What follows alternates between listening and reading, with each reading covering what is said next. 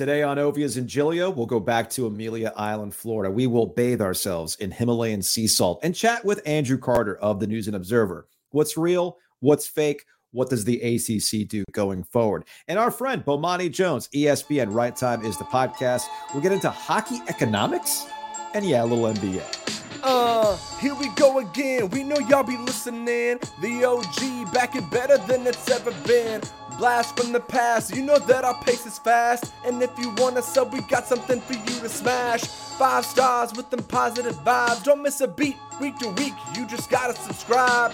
Even if your team's got you hella mad, don't worry, we write our prescriptions on a yellow pad. So settle in, y'all, this is gonna be fun. Cause when it comes to hot takes, 2 is better than 1. From beer to the Canes to the ACC, who knows more about this than us, the OG? Let's podcast Ovia's, Giglio. And I feel like sometimes when you do something really long, Joe, when you've been doing this job for as long as we've done it, sometimes you get like deja vu or like time is a flat circle type situations. Do you ever get that feeling sometimes when you look at the headlines and you're going, wait a minute, what year are we in right now? You ever get that feeling? Joe, how many times have I been to an NC State game with you where I say, oh, I've written this one before? Yes.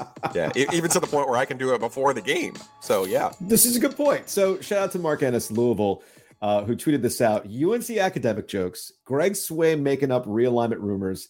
Did I wake up in 2014? I would make the argument, Joe, that if you throw Paul Maurice, Florida Panthers head coach, back in the building talking about, oh, yeah, I got fired in this very spot, then, as I joke with Luke Dukaka, the News and Observer, it's earlier than that. He suggested, oh, no, it's 2010.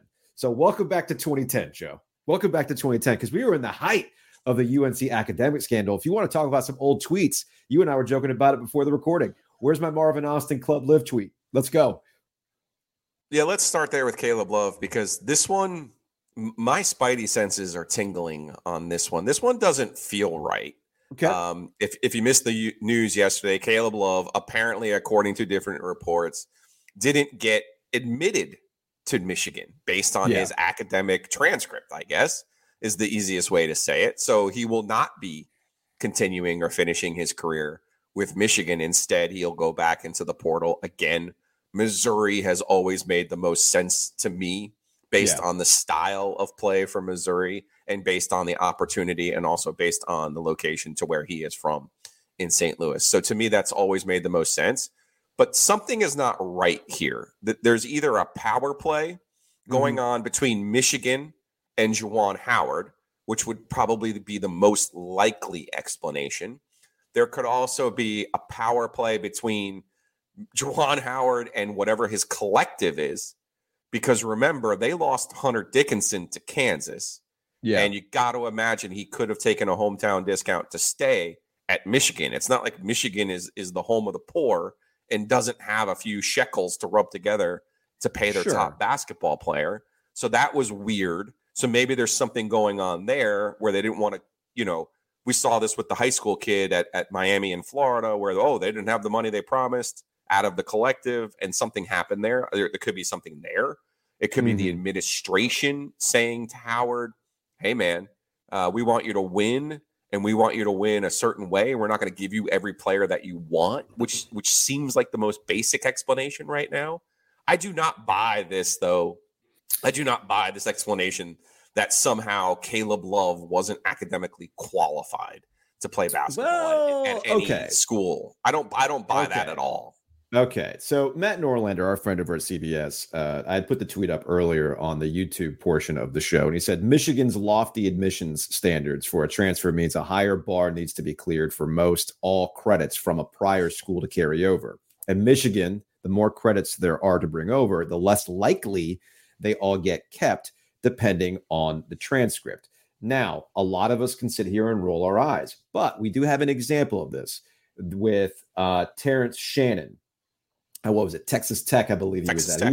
He was supposed to transfer. He ended up at Illinois, and he was supposed to transfer to Michigan. And then that ended up becoming a huge saga over transcripts and whether or not he had the right classes to get into Michigan. So again, there's examples of this at Michigan. I was actually reading Field of 68 this morning on that matter. And they even said the joke was, and the guy who wrote the newsletter today, apologies, I forgot who wrote the newsletter today. I highly recommend you check out Field of 68, by the way. And it was, Michigan's academics plays the best defense in the state. Like, they've had these issues before. And in the case there's the power play. That's the power play, right? Because Joe, let's be honest, Aunt Becky's in a jail in California somewhere for something very specific to this. And that is every school lowers their admission standards for athletes. Okay? Yeah. Every single school that participates in NCAA sports, Harvard, Yale, Princeton, Stanford, Michigan, they all lower their standards for an athlete compared to a normal student. That's how the Varsity Blues case happened. Aunt Becky et al. Figured out, my daughter plays volleyball. I can get her into Princeton. I could get my son, the lacrosse player, into Harvard based on a lower standard, and then you paying that coach a little extra money to take your kid to sit the end of the bench, right? So to me, every school lowers their standard. All right. It's not the same standard. Caleb Love getting in as a graduate student or as a transfer is not the same as James Giglio going to ECU next year and deciding, I want to go to Ann Arbor and freeze my ass off and watch terrible football. Okay, cool, son. That's awesome. I'm glad that you want to do that. But you're probably going to have this academic standard. A little bit different than ECU's, right? Mm-hmm. So I get that for normal students. I am calling complete and total BS, though, on the athletes. This is a power play between their administration and Juwan Howard. That's all this is. And spare me the Terrence Shannon, spare me Caleb Love, spare me the Carolina jokes. Because if they wanted to support the guy and he wanted those players in, they would be in. See Harvard, see Princeton, see Yale. They don't have academic scholarships, but what they have are basically academic exceptions. Every school does this. In Michigan, I can see the guy's khakis. I can see him not eating the chicken, and it's making me want to pull my freaking hair out because this is such Michigan man BS and bluster and bull throw, as the late, great Delacino used to say in the News and Observer newsroom, that I I have zero tolerance for this crap.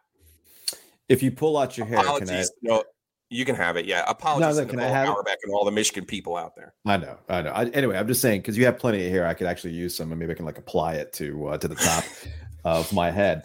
So one other basketball note. Now, Caleb Love's not coming back to UNC. Okay? No. I expect him to be at Missouri. So there's another bit of ACC news this week, though. Jeremy Roach didn't get a combine invite. He's gonna be coming back to Duke. He's not gonna go to the NBA, and he's also not going to transfer somewhere. I guess with NIL, it's more likely if you're going to be part of a really good team and you have a role on that squad, you're going to end up sticking around, and that's fine. But it does put John Shire in an interesting spot at Duke right now, where there's only one basketball, and we're at the point where you can have a blue team and a white team at this point at Duke. My question is, which one would you favor in the ACC next season, right? The blue team or the white team? Because right now, that veteran group is going to feature, Jeremy Roach, Tyrese Proctor in the backcourt, right? You're going to have Mark Mitchell and Kyle Filipowski. They have one scholarship remaining. Obviously, they want to go out and try to get a Derek Lively type replacement. They need a big man of some sort. And then you got your incoming class. We saw this last year with Duke, though, Joe. And one thing that I really liked about John Shire's first squad is that they rotated through guys. They all understood their roles. And if you're bringing most of those guys back, the only one from the class that you lost was Derek Lively. Well, then they're going into this knowing the deal, and Duke is obviously going to be showing up in that number one spot in the AP Top 25 poll. They're going to be favorites next year. Yeah, I love it. I think Roach will be their Quinn Cook, their North Star, I guess is now the new language. Yeah, I think Roach is going to have a really good year. Housekeeping. Couple housekeeping notes before we bring on Andrew Carter of the News and Observer. Shout out to Sound Off, Anna, who's been working on our graphics and whatnot for the Ovias and Giglio experience here. Yeah, that's not us. We've been getting help. We've been getting help. She's been awesome. She's been. In fact, you noticed the new little wadded up yellow pad with the OG in the corner. So that's her. You'll also see some more graphics coming up a little bit later on. And then we've got one more. We have one more Sunday ticket to give away, right? A chance for the Jenga? We do. What do you think of this concept? Since it has to be random, what if we did the jersey number of the first person who scores tonight in game 1, which corresponds with the spreadsheet that we have of the emails that were entered? What do you think of that? I like it. Okay. Yeah, we had Jennifer Simmons yesterday joining us. So we've got 2 contestants. We need one more. So let's go with the jersey number tonight. All right, we'll go with the jersey number. How much would that? Whoever wins the Jenga, and let's say we did a sports card for that Jenga, how much would that sports card go for? Would it go for $1 million at Oak City, Joe? It's in play if they could get Caitlin Clark and Victor Wembanyama to autograph it. But yes, that Bowman Inception University set is coming out on Friday, and I am actually legitimately excited for this. It's their first chance to get a Victor Wembanyama autograph. Caitlin Clark, the Iowa basketball star, also in that set. OakCityCards.com. Weston's amazing. You could buy, sell, and even more importantly, get your cards graded. Take it from me as someone who just got fired and had to sell their Jordan rookie cards. You need to get them graded to get the top value for them. And Weston can help you do that. Go check them out at Oak City Sports Cards. They're in downtown Raleigh. Canes in action tonight, Eastern Conference Finals, kickoff, face-off, drop, puck drop against the Florida Panthers, all the cliches that you want to use. You and I are actually going to be headed to Breeze Through earlier today, or later on today, I should say, to go check out the spot. But I've been to that Breeze Through. You've been to that Breeze Through right by PNC Arena. They got your tailgate needs. I'll be tailgating tonight. It's Jacob's 12th birthday. We're going to celebrate tonight in the parking lot. I'll pick up some crispy boys on my way to the PNC Arena parking lot. Yeah, Breeze Through Markets, locally owned neighborhood store. It's 1200 Edwards Mill Road. It's right there across from the arena. Make sure you have all of your hockey tailgate needs. That means drinks, ice. Yes, drinks, both the adult kind and the kind that'll keep you hydrated and ready for that 8 o'clock start. Speaking of that 8 o'clock start, I'm excited to get some coffee tonight over at the Breeze. Yeah, you need it. Right. You need it. I do. You're going to be asleep. Right. You're going to be asleep by 10 o'clock. I got no chance. I might see you dozing off up in the press box. Move on. All right. He's back from Amelia Island, Florida. He is Andrew Carter, News and Observer.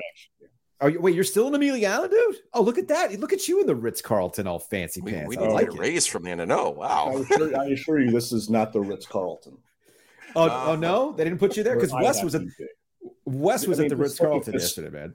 Ritz-Carlton has nicer drapery than this. Andrew Carter's joining us on the Heister Automotive Group hotline. Yes, they are back. We'll talk about that a little bit later on.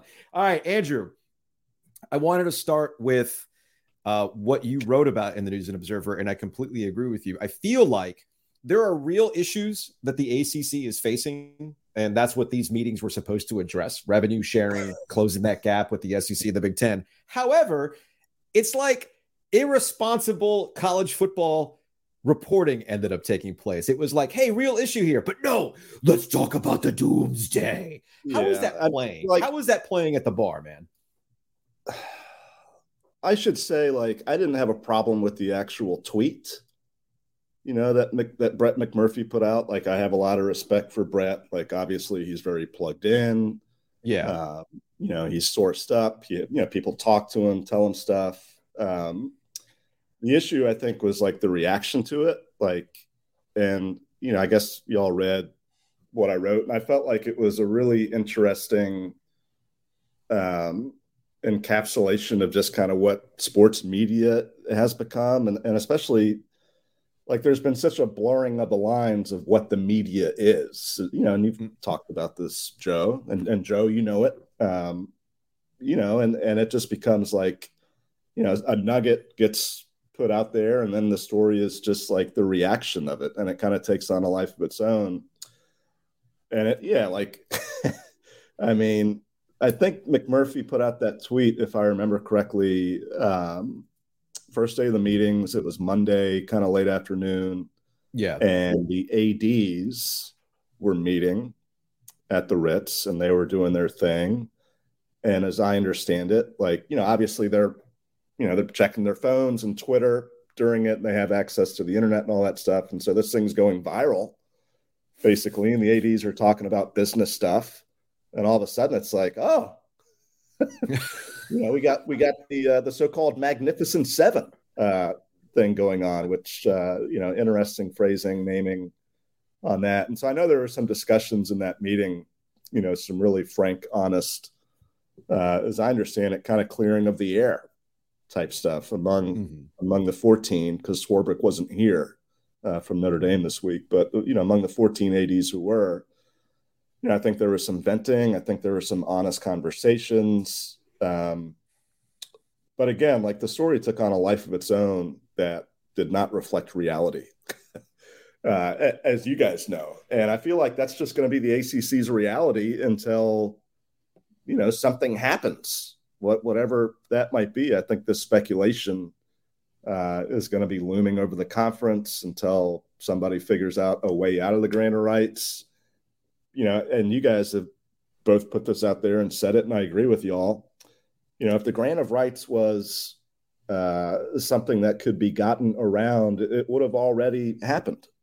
Like Florida State and Clemson would be gone. So the fact that that has not happened, that the league has remained together, like, that's proof that, like, it's real. You can't just get out of this thing. But nonetheless, like, there's this perception that we're days away from the ACC just falling apart. And, like, that's not real life, folks. Like, the league is going to be together for the foreseeable future. I tend to agree with you, Joe. I think you've said like 2030 is a window. 2030. Yeah, 2030 is when I have this thing marked, because that's when the grant of rights might be.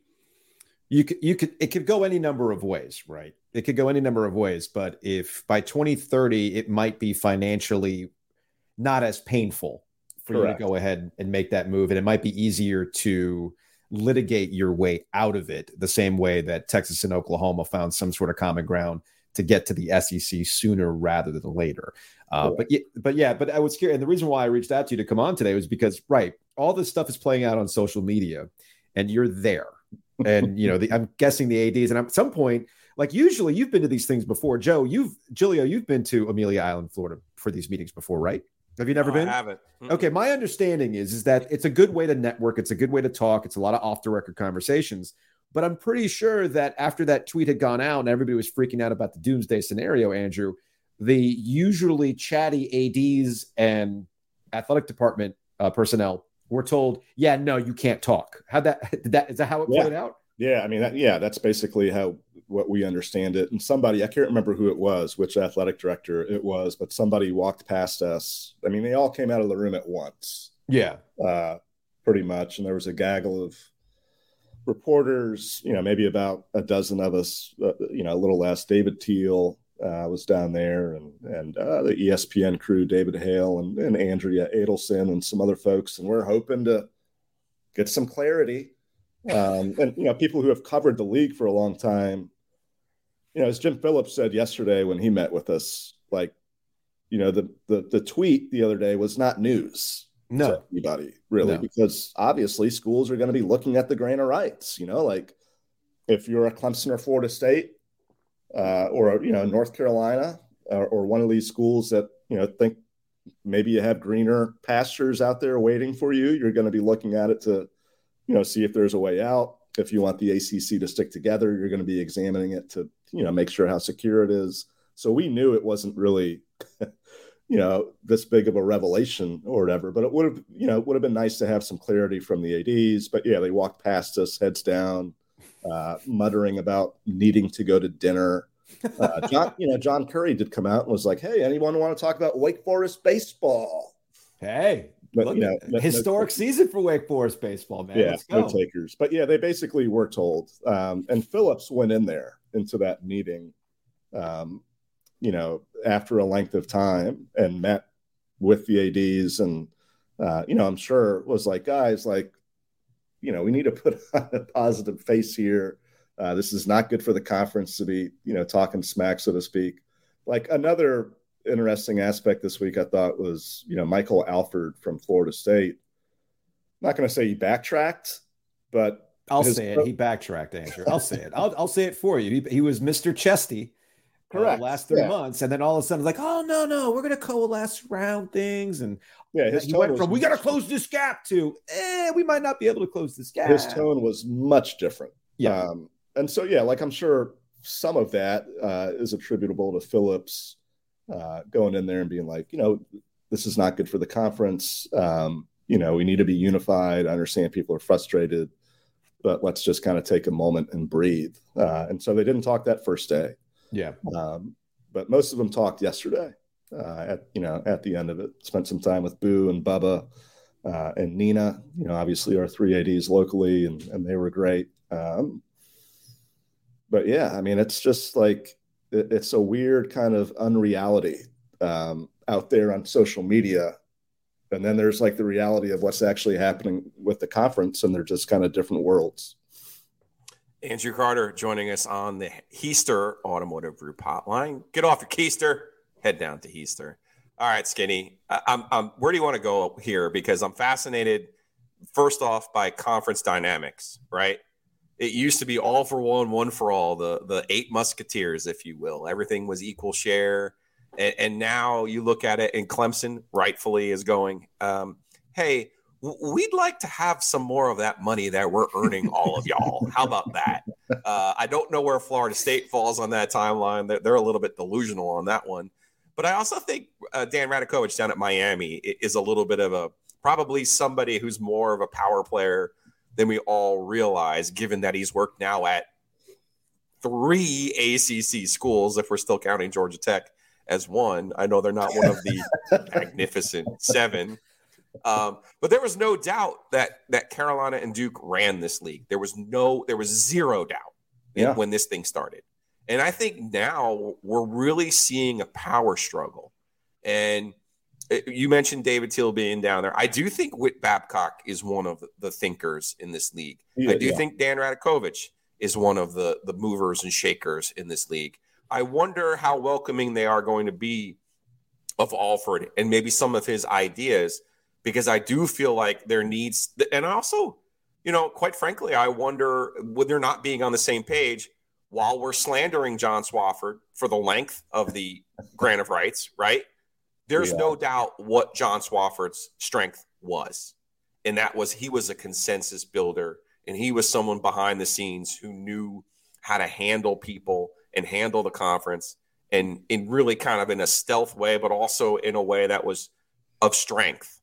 And I'm not impugning Jim Phillips here, but I'm looking at this going, I wonder if there isn't just this big power struggle right now behind the scenes. Skinny, what do you think? I think there definitely is, without question. And I think some of that was going on at the end of Swofford's tenure.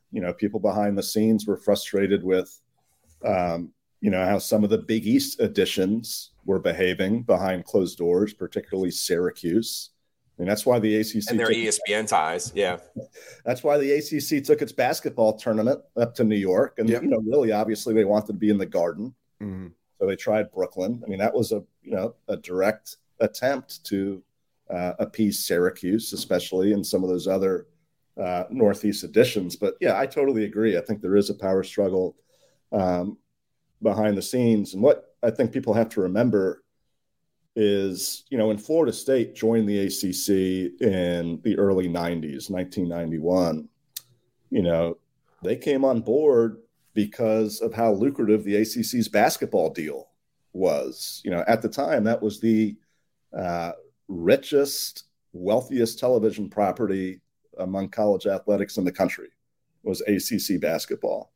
And the ACC, up until about 2003 or so, was the richest conference in the country. Like, they out-earned the Big Ten and the SEC.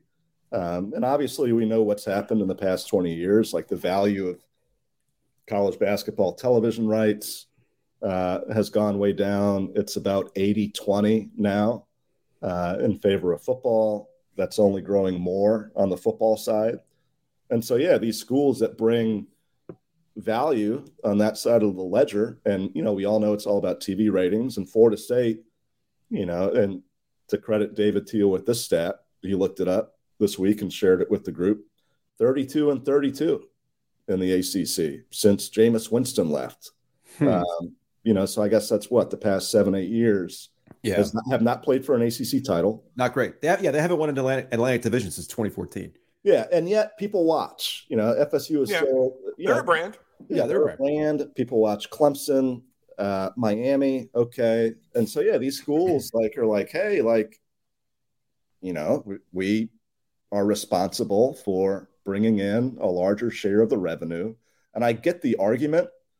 But still, the ACC would be in a much better position right now if Miami had not gone into the tank for the past 20 years. Yeah.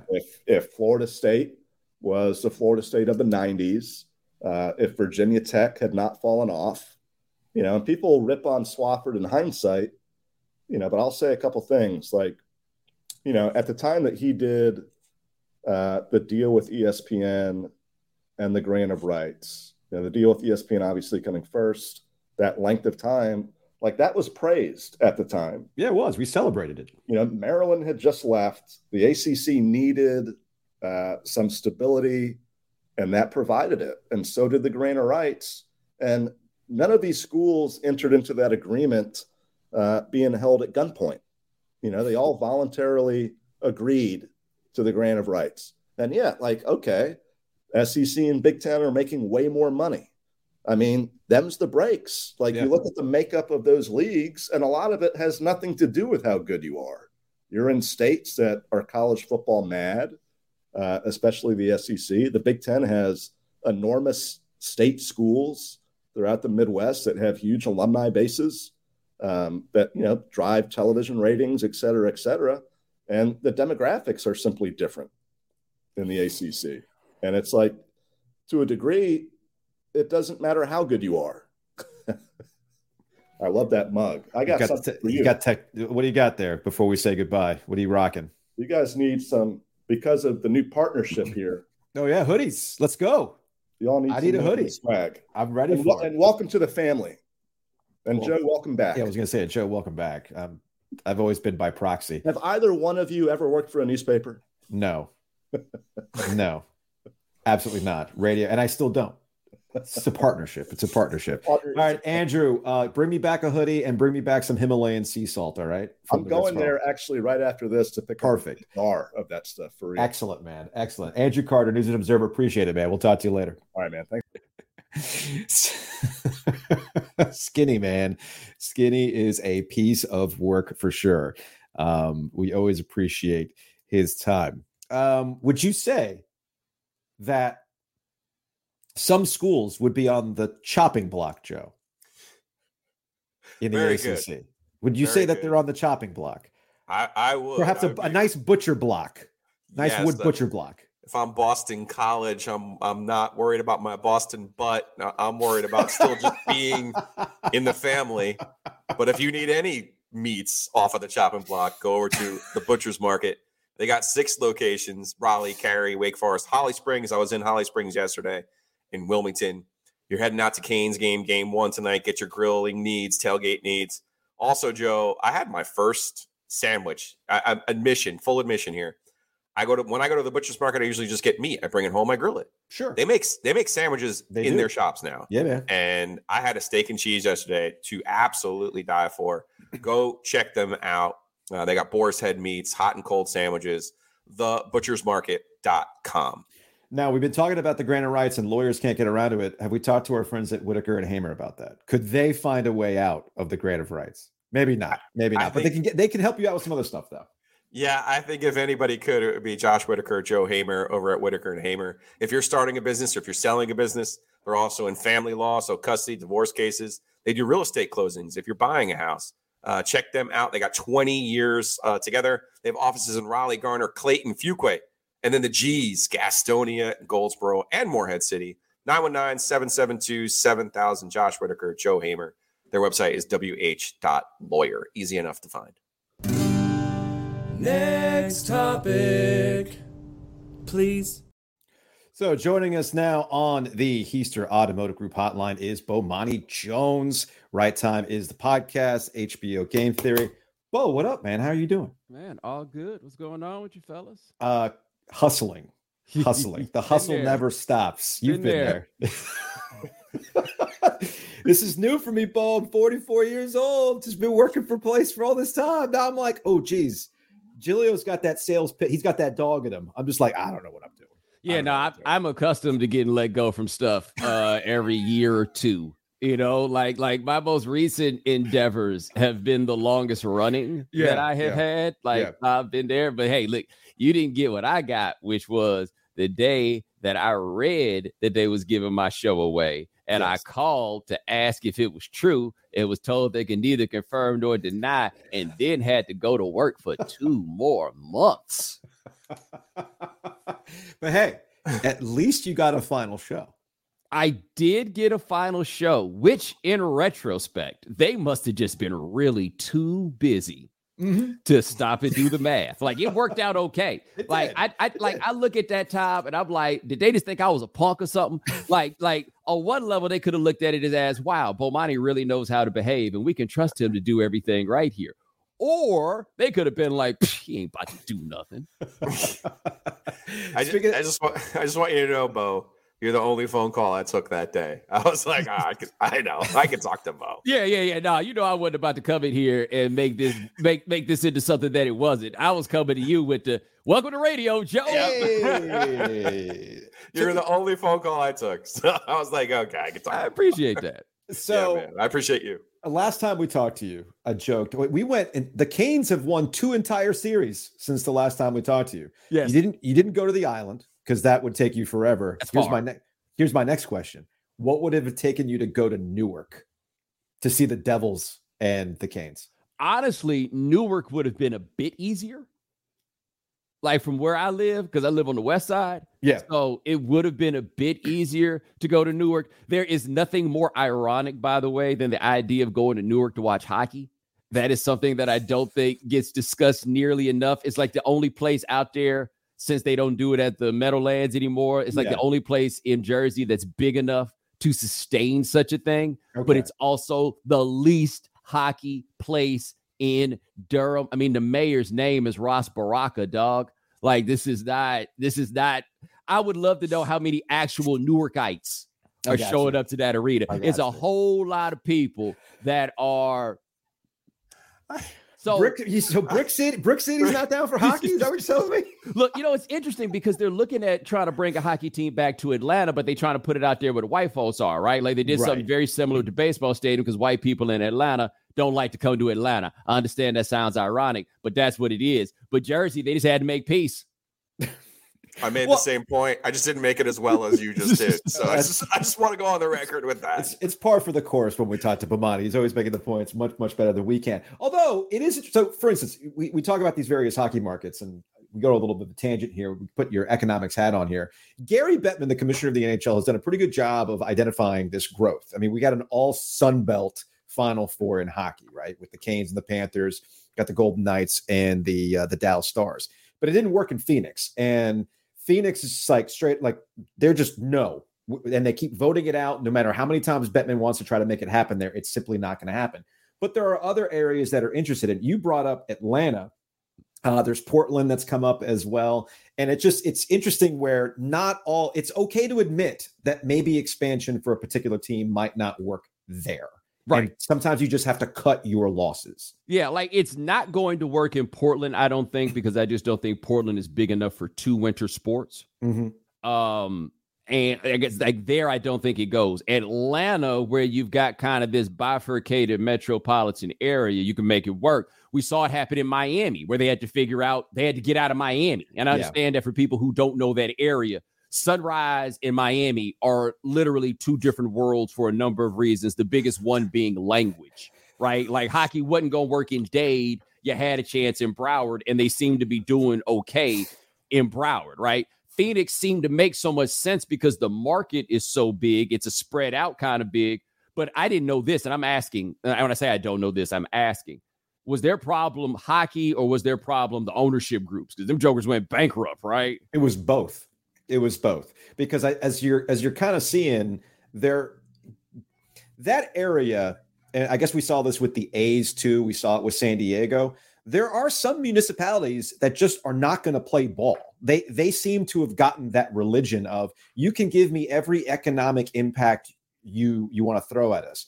And we're dealing with that here locally with PNC Arena and what Tom Dundon, the owner, wants to do around that area. Because right now it's just the arena, it's just the football stadium, and there's really nothing around it. Shout out to Breeze Through.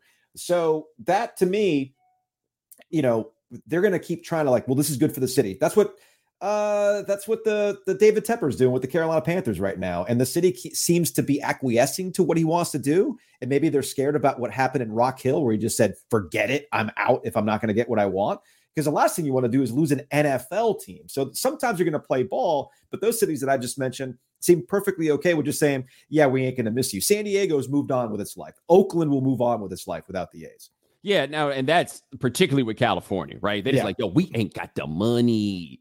We're not here for it. What I wonder about Phoenix, because look, I'm from Houston. Houston had a WHA team that Gordie Howe played for. When I was in high school, they brought back the Houston Aeros to try to bring it back. Near my house, they built the Aerodrome, a ice skating place that you could go to and all of that. You ain't going to be able to make a hockey team work in Houston, I don't think. Which is funny, because that's where, when people talk about relocation rumor for the Canes, and Tom Dunn's from Texas, they always bring up Houston. Yeah, I mean, it makes sense because Houston is so big, but again, Houston is not split up like Miami is, where you could just go find, I think, the other part of town. The other question that I have there, and I don't have the answer for this, and I know this may be a little bit of a hot take, but I think it's worth mentioning. How much do our Latino brothers and sisters, specifically in the case of Phoenix and Houston, Mexicans, enjoy hockey?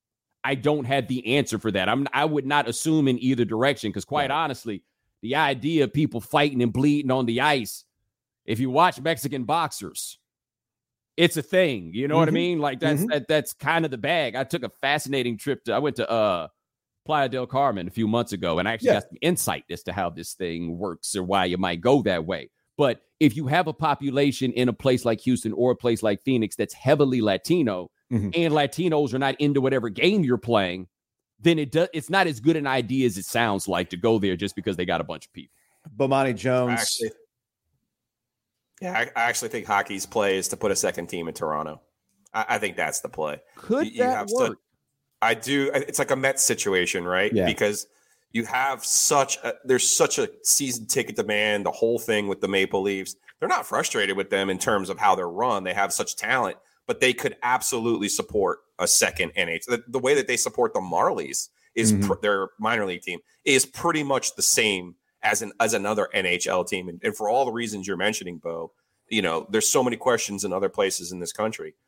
Honestly, I would even put a second team in Toronto over Quebec City. Well, my question about putting the second team in Toronto is the Mets came in 1962, which I want to say is 3 or 4 years after the Giants and the Dodgers left, which is to say that there was a city that had fans who were looking for a team. Yeah. Toronto, they love the hockey Knicks. Right. Like, I don't know how you get people to bail on the hockey Knicks. Would it be Lakers Clippers? I mean, is that what you're kind of dealing with if you put a second team there? Yeah, except Los Angeles is way bigger. Right. So what you have in LA is you go to the Lakers game to watch the Lakers. You go to the Clippers to watch whoever the other team is. And maybe that happens because they do have that thing in Toronto where everybody complains about how high the ticket prices are. Yes. That's why that's why you end up having another team, because the ticket prices would absolutely not be the same. So that I could see where that would play out. But Monty Jones, Right Time is a podcast, HBO Game Theory. He's on the Heaster Automotive Group hotline. Speaking of Miami, let's transition over to the NBA, where I feel like this is a conversation that keeps happening. So I'm wondering when people will just admit it. It's like this weird, it's finally time to give respect to Jimmy Butler and playoff Jimmy. It's finally time to recognize that Eric Spoelstra is a really good coach. We understood Eric Spoelstra was a good coach when he managed LeBron James, Dwayne Wade, and why is Chris Bosh? It's Chris Bosh. Thank you. I'm having a brain fart there. And that I thought that happened in the bubble too. But Joe and I have talked about this. It's almost like people want to dismiss what happened in the bubble when I think it was actually more impressive than anything else. And maybe now people are giving the Heat the credit that they deserve for what Jimmy Butler is doing on a consistent basis in the playoffs and what Spoelstra is doing to adjust. But here's the thing. I think that people want to ignore the bubble in large part because they didn't watch it, because it was very difficult television. Like it was like Like doing Game Theory, we did the first episode with no laugh track. And everybody always says, I don't need nobody to tell me when to laugh. Yes, you do. Yeah. Yeah. I mean, we did the second episode with it. It changed everything. Like our first episode goes over a lot different if people just have that in the background. That's part of it.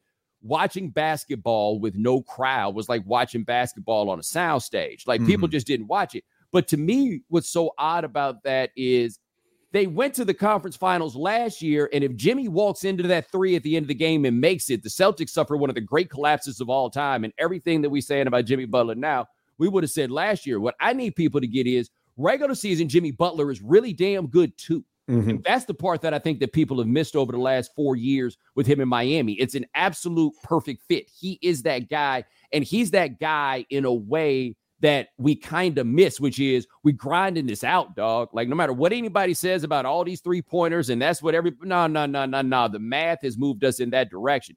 But we love dudes that decide, I am going to go do this. That's why people are really enjoying watching this Jokic thing now. It's like, yo, you want to watch a guy go to side? Jump on my back, boys. We about to make this happen. What's your take, Bo, on NBA coaches and what they do or don't do? I look at Monty Williams and how his tremendous success in the regular season. Doc Rivers, can't argue with his ability during the regular season. But getting to this Boston-Miami series, you know, we're starting to see Joe Mazzulla a little bit in over his skis against Spoelstra here, in my opinion. Because in my opinion, the Celtics are the most talented team in the NBA and should win this damn thing. But I'm watching that game last night going, they are on the fool around, find out chart right now. And Butler and Spoelstra are more than happy to show them what happens. Well, I think there's two levels, right? One of them is that rookie coach, right? Like, let's just be fair to him. He ain't never done this before. He wasn't walking in the year expecting that he was going to do this. But I think like what happened with Monty, and I think Doc to a lesser degree, it's a people business, man. And it matters a lot less in football in particular. Baseball is a little different. But whether or not these dudes like you, and what seems very clear to me is those dudes got tired of Monty Williams and his get down. He could be a bit of an overbearing personality with a heavy hint of Jesus. And not everybody was going for that. So you can win all those games, but you get smoked the last game of the series in the way they did 2 years in a row at the house. You're going to get fired. Like that's the name of the game there. That's what's going to happen to you. With Doc, where I think Doc got treated unfairly is this. The Sixers for all these years have had a second round roster. And they brought Doc Rivers in and said, get us out of the second round. And 3 years later, they still have a second round roster. So what they did was they hired a second round coach to get a second round roster to the conference finals. And not one person is looking at that general manager, who, by the way, has typically been really good at building second round teams. Is there anything more satisfying than watching 10 years worth of people trying to go galaxy brain on a franchise and then having it never be successful? Like all these people, like, you just don't get it, man. You just don't get the brilliance of what's going on here, the true believer stuff. And it's like, no, it's kind of like how you were Bitcoin, right? You kept saying, this is funny money. This is funny money. This is like, stop it. It's not actual money. And then when it all employs, you're like, I tried to tell you. And I feel like the same thing's happening with the whole process and how everything played out over the last 10 years. It's hilarious to watch. All right. I want to go to the wiki for you about the process because I looked up Sam Hinkie in here because as you guys know, I did a television show with Pablo for many years and he's a process devotee. And it made me hate everything around the process so bad. I disliked it at first. But the process itself was honestly so representative of everything I hate in life. Like it's such a Bain capital, such a soulless, we're just going to tear this thing all the way down to the studs. And then we figured out a juke, right? Like we figured out some quirk in the rules that'll allow us to get all these players. Great job. You tanked out to get Jahlil Okafor. You know what I mean? But I mean, that's what they did. They were so dedicated to being losers. It's one thing to tank it out to get Big Vic from France. It's another thing to tank it out knowing there's nobody in the draft worth tanking for. Like if they tanked it out to get Karl Towns that year, it would have been no better. But I just want you to hear the first major move that Hinkie made was to trade Drew Holiday to get Nerlens Noel. Right? I mean, all right, and let's remember this. Part of why I think they got Nerlens Noel was because Nerlens Noel was not going to be able to play that year because he had the ACL tear on the way out, and he turned out to be Nerlens Noel. Then the next year, they made the move. And by the way, as much credit as Hinkie gets for trading Michael Carter-Williams, he drafted Michael Carter-Williams when they could have taken Giannis a couple picks later. Like, if this dude was really the genius like people say that he is. They could have had Giannis? I totally forgot. They could have had Giannis. I'm still that's what I'm saying. I'm still fixated on. I kind of ties it back to the beginning of this conversation on the NBA. They told Jimmy Butler to go kick rocks. That's the part. They told Jimmy. Now, to be fair, that wasn't Hinkie, right? But the whole thing with the process truthers is that, well, if only Sam had his chance. Go look at what he actually did when he had his chance, and the only thing he did was have the number 3 pick and a 3-player draft, and he took the one that was left, and it was Embiid. And it worked. They got the pick to take Ben Simmons, and Hinkie would have taken Ben Simmons because all of us would have taken Ben Simmons, and it didn't work out. But the whole idea of the process was get us 2 superstars. You got them. You got the guys that you thought would have been the dudes. And it still didn't work, but people still try to hold on and act like, oh, if only. But for all this time, it's just been a second-round roster, and they had the Jimmy Butler chance, and they blew it. One of my favorite moments, Bo, was seeing Ben Simmons at LSU. They actually played up at Barclays against State. And the Martin twins, now we know the Martin twins are in the NBA now, but at the time they weren't very highly thought of other than by me and Bobby Lutz.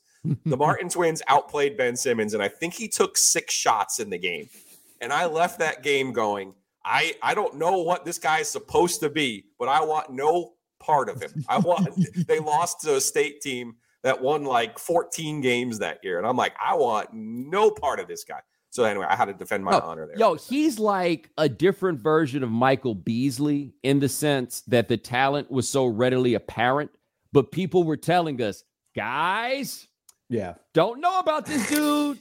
They were like, oh, what do you mean? You go take the talent. And then Michael Beasley got there and immediately it was like, ooh, I don't know about this dude. And with Ben Simmons, they warned us about all of it. And we tried to write off the fact that they didn't win anything at LSU and he didn't seem like he wanted to be there and everything else.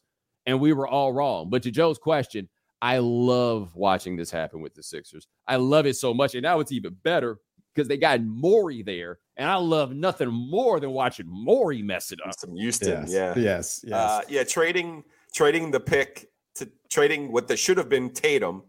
They take Markelle Fultz, another one. I think it's in the year after Simmons, taking Markelle Fultz, who didn't do anything at Washington, and ends up having the yips when you could have had Jason Tatum all along. That was Danny Ainge playing a little bit of chess while Morey was playing checkers. Giddy. And the thing, though, because Colangelo did that one, to be fair. Colangelo, because that's the thing about the Sixers people. They blame everything. Everything is Colangelo's fault, right? I'm almost inclined to cut them slack on Fultz because what ultimately turned out to be the problem, nobody really saw that. But you could see Tatum. You could see Tatum. Well, you could see Tatum in large part, but let us not forget that a certain legendary coach definitely did a masterful underachieving job. Struggled a bit when it came. He was hurt that year, in fairness. Yeah, but they closed out really, really strong. We were actually talking about this the other day when Tatum went off in that series clinching win, and I said it back then. And GoldenEye had these debates back then. It's like in that draft, I'm like, I'm sorry, Tatum's the most NBA ready player that I saw all season long. Maybe I'm biased because I was watching Duke most of the year, but that seems to have panned out. I mean, we can't sit and go, oh man, who could have imagined? No, we kind of understood that he was, and it's been fun to watch him absolutely blow up. All right, we'll close on this, Bo. We'll close on a serious matter. Do we have to?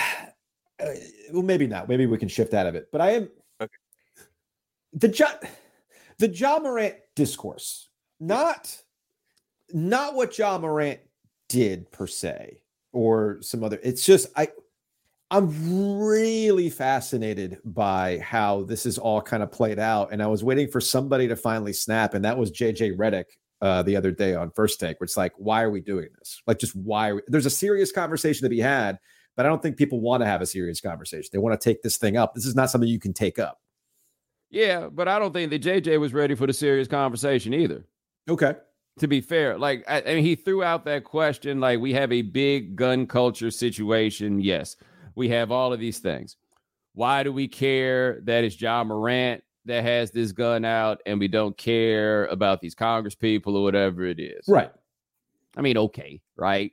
There is a question to be had there, though I think that we could even all acknowledge that while those Congress people look as stupid as Ja Morant looked, what Ja Morant did was even more stupid because there are positive reinforcing incentives for those Congress people and all them folks who take those pictures in the name of votes, right? There was a negative reinforcement for Ja Morant in the name of you work for the league. Like where the serious conversation comes up and where Reddick's thing could have been answered so easily. And I did this on CNN the other day. We got to be real about this. And this is something that I realized through the whole Trump era and other places. Things that can get you elected are also things that can get you fired. The truth is the general public generally has different standards of their elected officials than a corporation has of their employees. So with Ja, the NBA knows this is bad for our business and we don't get to change how everybody else responds to this. I don't even think that the general public, upon seeing this with Ja, was nearly as terribly offended as much as, fool, what in the world are you out here doing right now? So, yeah, we have a bigger gun culture, and I have largely raised the question many times. So once people have these guns, and it's okay to have these guns, you can't bug out every time somebody's got one. Like in these states where you can just carry your gun all willy-nilly, and then a college student has a gun, and then you're like, oh, my God, he has a gun. Is the gun a problem or not? That's a fair thing to ask, and I think a fair thing to bring up. But we have to realize that these elected officials who do this are playing to a much different and much more narrow audience because they draw the districts in such a way that they're all pleasing people who think that kind of stuff is cool, who are defending their rights to have their guns. Morant, on the other hand, even if we admit to the double standard, it doesn't make him any less of a moron for what it is that he's out here doing. And I just want him to not get shot. Because one thing I don't worry about with these silly people with their AR-15s in their family pictures for Christmas is I don't worry that somebody's going to come in there and shoot them. That's why I think their pictures of their guns are so stupid, because nobody's going to shoot you. Okay? Yeah. You riding around in Memphis and you got your gun out and you at a stoplight, somebody just might shoot you. And that's what worries me about him. And that's why I look at JJ and others, and I don't want to be so specific about him. Making this about a larger issue misses the point that there is clearly a young man with a whole lot of problems who seems to be crumbling under the weight of the pressure of carrying his family, his hood, his team, his city, his shoe company, his league. The weight of all of that seems to absolutely be crushing him. Bomani Jones, Right Time is a podcast. All right, we'll close on a lighter note. Mets spent all that money. Well said. Mets spent all that money, and they've got this below 500 record. And I'm sure New York is handling this really, really well. What could ever happen with Aaron Rodgers and the Jets if the record doesn't play? I mean, New York's different, man. New York's. I just think it's funny what's about to happen.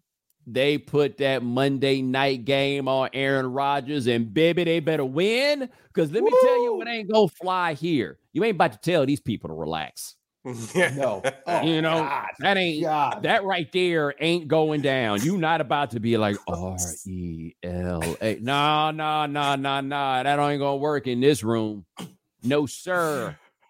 Bo, appreciate it, man. Appreciate the support as always.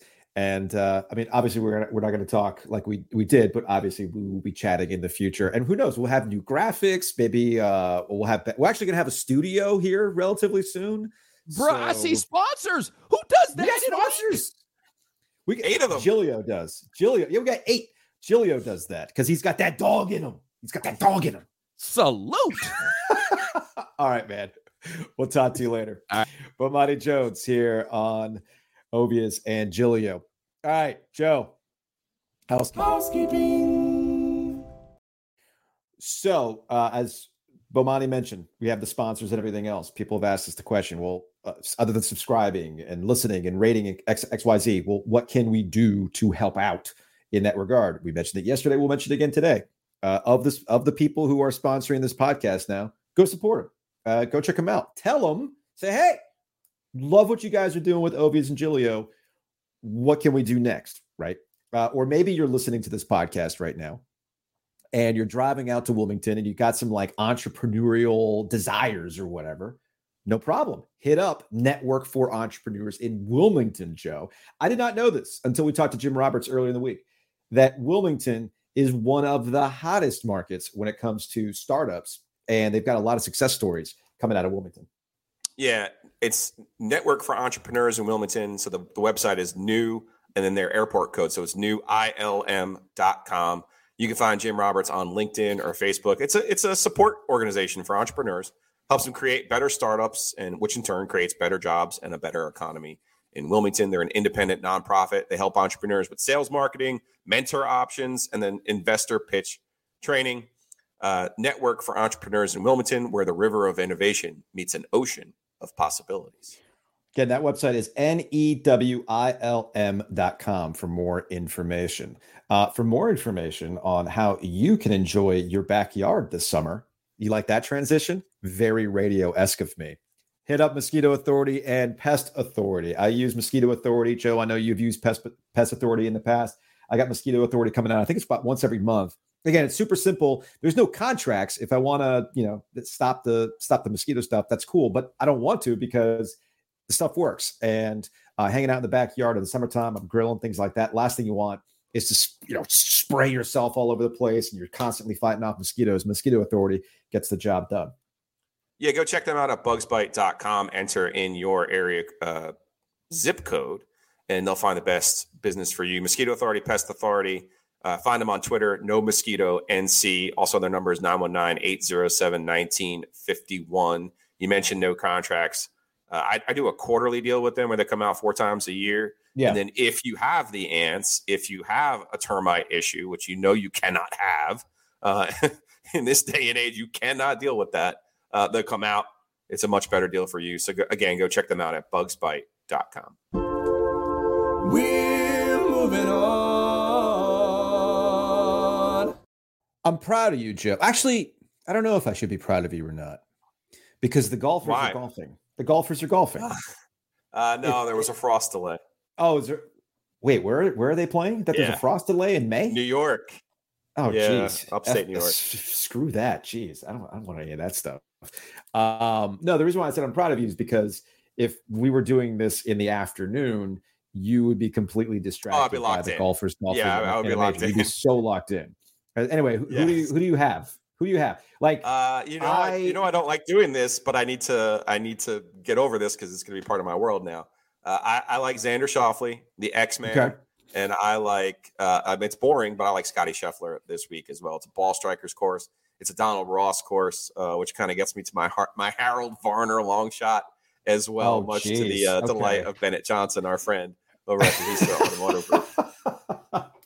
All right, so you mentioned Harold Varner, and I guess after, what I haven't really heard a lot of since the Masters, I haven't really heard a lot about Live Golf, right? I think after Brooks Koepka had that collapse and the celebration of the 18 different golfers or whatever it was that were participating in the Masters that were part of Live Golf. Remember, Greg Norman said, if one of our guys wins, we're all going to celebrate on the 18th green. Yeah. It's going to be it's like, it was almost like a wrestling reference. It was the NWO takeover. Here comes Hollywood Hulk Hogan, Greg Norman with a fake black beard on, that sort of thing.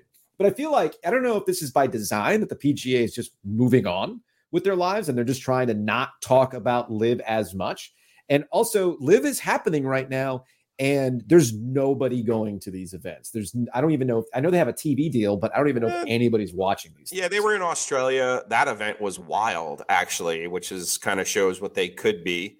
But obviously, Cameron Smith is their top golfer in his prime, so that makes a lot of sense. He's Australian, in case you don't know, Joe. The thing with Live, the only thing that has happened two things happened with Live. I think at the Masters, it showed there's no real animosity between Live golfers and PGA golfers. Yes, no one likes Patrick Reed. That's fine. Everyone understands that. Okay. But ultimately, DJ, Brooks Koepka, even Lefty, these are guys that's their friends. They play with these guys. They probably like a little bit rankled that Lefty played as well as he did, probably. But I don't think anyone, has any real animosity towards anyone other than Patrick Reed, and that's not because of Live, but because he's a jerk. The only thing that has happened since then was Taylor Gooch, my favorite, as I've been saying all along. This is about the Taylor Gooches of the world. They kind of screwed with his qualification for this event, but ultimately he's in the event, so it'll all go well. We'll see. It's going to be a tough track. It's going to be low scoring. I'm looking forward to it because I like those types of majors. I don't like the birdie fests and 25 under. I don't like all of that. I like 5, 6, 7, 8 under because when I play golf, I struggle, and I want to see these guys struggle too. Yeah, it's the relatable aspect of it. Mm-hmm. What's up next? Let's get to some Hey Joe questions to close out the show. Shout out to Anthony over at Oakwood Pizza Box. You can check them out online. You can also call them directly, 919-594-1605. I highly recommend the Square Pizza. But before we get to the Hey Joe questions, though, did I read your tweet right, Joe? And I do look at your tweets. You always accuse me of never seeing. Yeah, I think you have me muted or something. I do not have you muted. I do have some people muted. You are not muted. We're doing an OG pizza night. We are going to have OG pizza night, so I might as well workshop this on the air. Sure, why not? Anthony has a great space, right, on Person Street there, right across from the Krispy Kreme. But if we were to do something, it'd almost have to be on one of his other nights, right, because he's so slammed Fridays and Saturdays. So I'm thinking now maybe there's a way for our friend Hayes Permar down the street at the Rialto for us to all get together, have Anthony bring the pizza there. Maybe we watch a hockey game. That's a good idea. I like that. Oh, I already told Hayes we had to do a dirtier dancing theme night at some point in the future at the Rialto. Whoa. a dirtier dancing. All because I found the extra soundtrack. All right, let's get some Hey Joe questions. This is from Bain. Hey Joe, with state fans calling for Avon's job, how will that affect LeBron's legacy? Thank you, Bain, for marrying all of our questions. I appreciate you. Oh my God. I mean, they had look, please. I think it was my guy, Akula Wolf, who said, look, man, if you're gonna miss the tournament, miss the freaking tournament. Don't do this, the drama. We get to the ACC championship and then get left out. Yeah. Yep. Yeah, like that sort of business like last year. So in a way, you kind of respect, hey, look, state baseball either has it or they don't have it. Simple as that. From our guy, Ken. What up, Ken and Ashley? Hey, Joe, could you all get Holden Thorpe to weigh in on how something like the Big Ten Academic Alliance may impact realignment, his viewpoint as a researcher and various leadership roles at R1 universities with a large research portfolio could be interesting? Would love to talk to Holden. I've actually communicated with Holden a little bit over the last couple of weeks, and especially with all this realignment stuff, Joe, I always think about our conversation with Holden Thorpe last summer. Yeah, we'll get him on. I reached out to him. I asked him a question about how to dissolve the conference, and he was like, "I think it's in that grant of rights." I was like, No, it's in the grant of rights. My understanding. Again, this is just my understanding. Yeah. It just takes a simple majority. It just takes the 8. It takes 8 to just be like, we're done. But there was one thing that Jim Phillips, the ACC commissioner, did say in his gatherings with the media, and we talked about it with Andrew Carter, that it does bear repeating. You can revisit the grant of rights, and maybe there is some conversation about, okay, what happens if we do dissolve this thing and renegotiate with ESPN?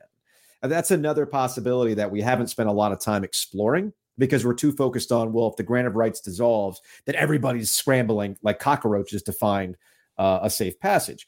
Who's to say that they might not try to open things up and renegotiate, given how television deals have changed over time, given how, now, mind you, ESPN's not interested in this. I was going to say, you're relying on ESPN's goodwill. Yeah. And at this point, if you know anything about ESPN, they're not about to spend more money if they don't have to. Yeah, you're relying on the generosity of ESPN. I would not count on that. Yeah, I would not count on that either. All right, this is from David. Hey, Joe, how should the Canes set up their goaltending for the Eastern Conference Final? Should Tavo play? Is he playoff ready? All right, let's get to the Tavo part first. I don't know if he's playoff ready. We know that Rod Brind'Amour is not going to give that away.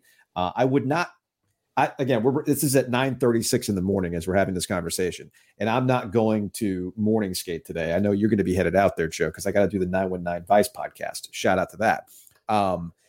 He was on the ice on, what was it, Monday, but I never really got the indication that he'd be ready to go or he's going to be at playoff ready speed. It's just a good, point of progress back.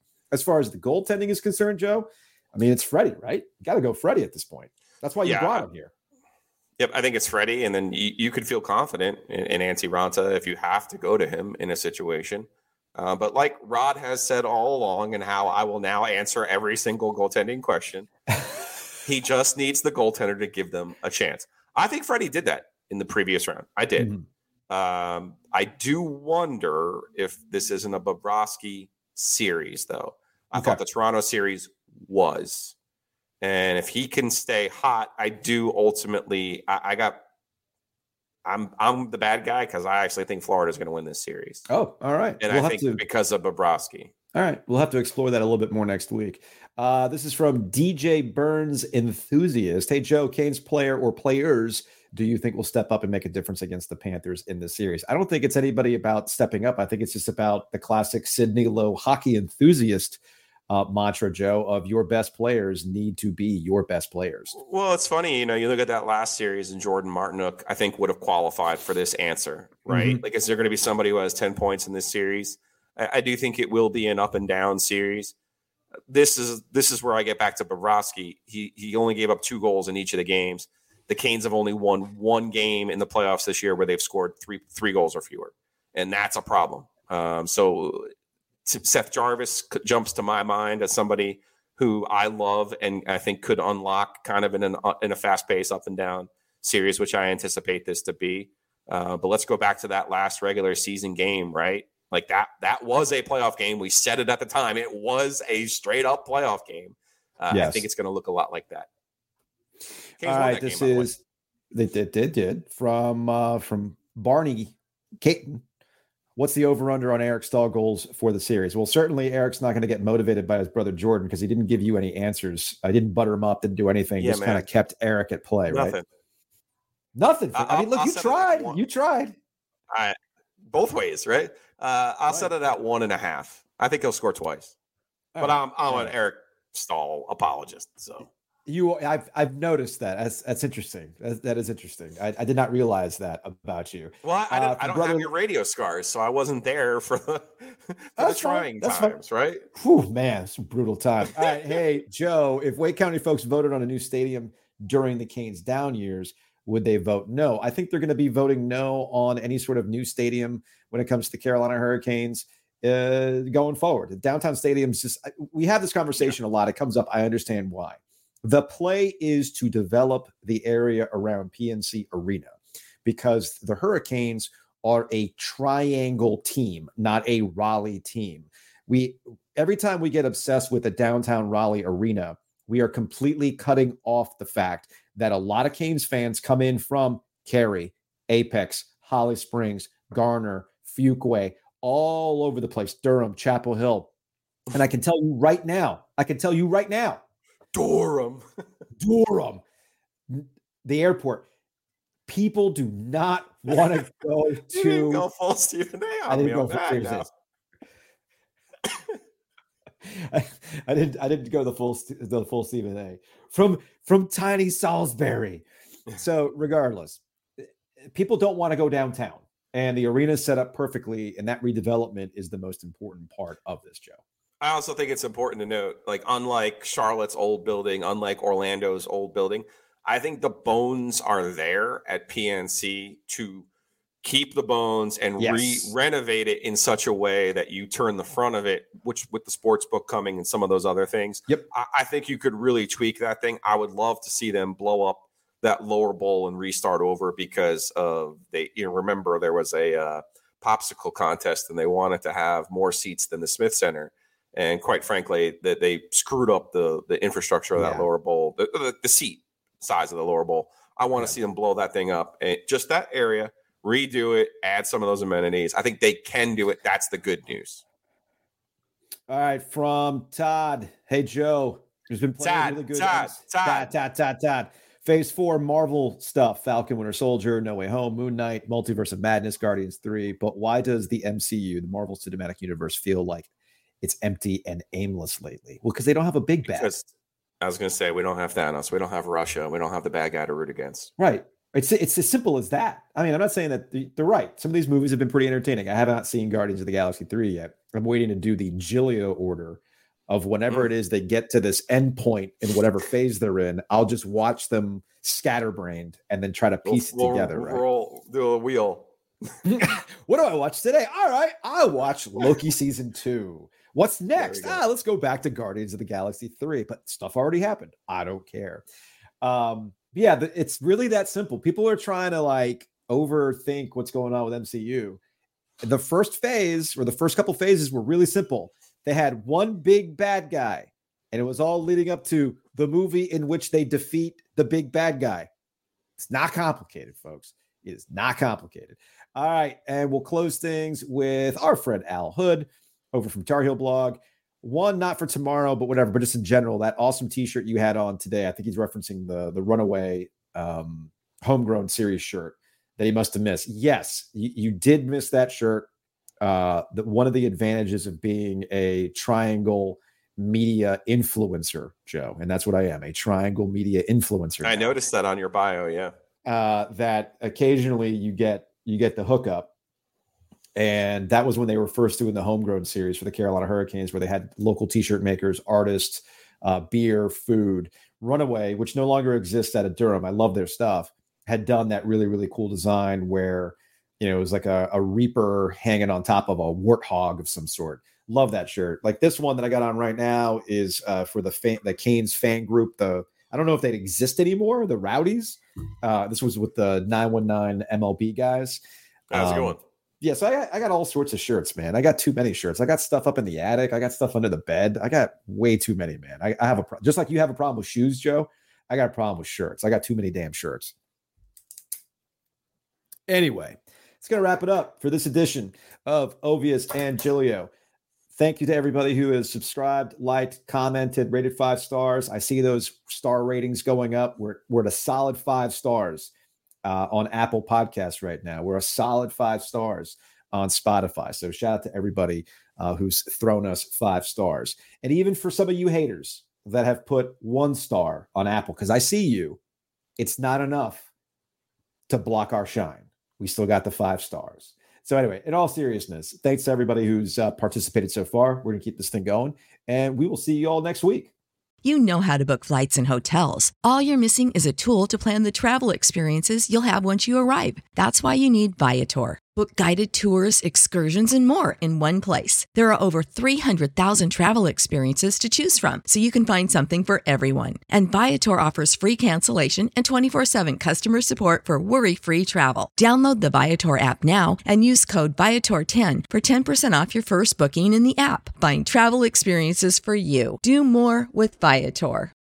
When you need mealtime inspiration, it's worth shopping Kroger, where you'll find over 30,000 mouth-watering choices that excite your inner foodie. And no matter what tasty choice you make, you'll enjoy our everyday low prices, plus extra ways to save, like digital coupons worth over $600 each week. You can also save up to $1 off per gallon at the pump with fuel points. More savings and more inspiring flavors make shopping Kroger worth it every time. Kroger, fresh for everyone. Fuel restrictions apply.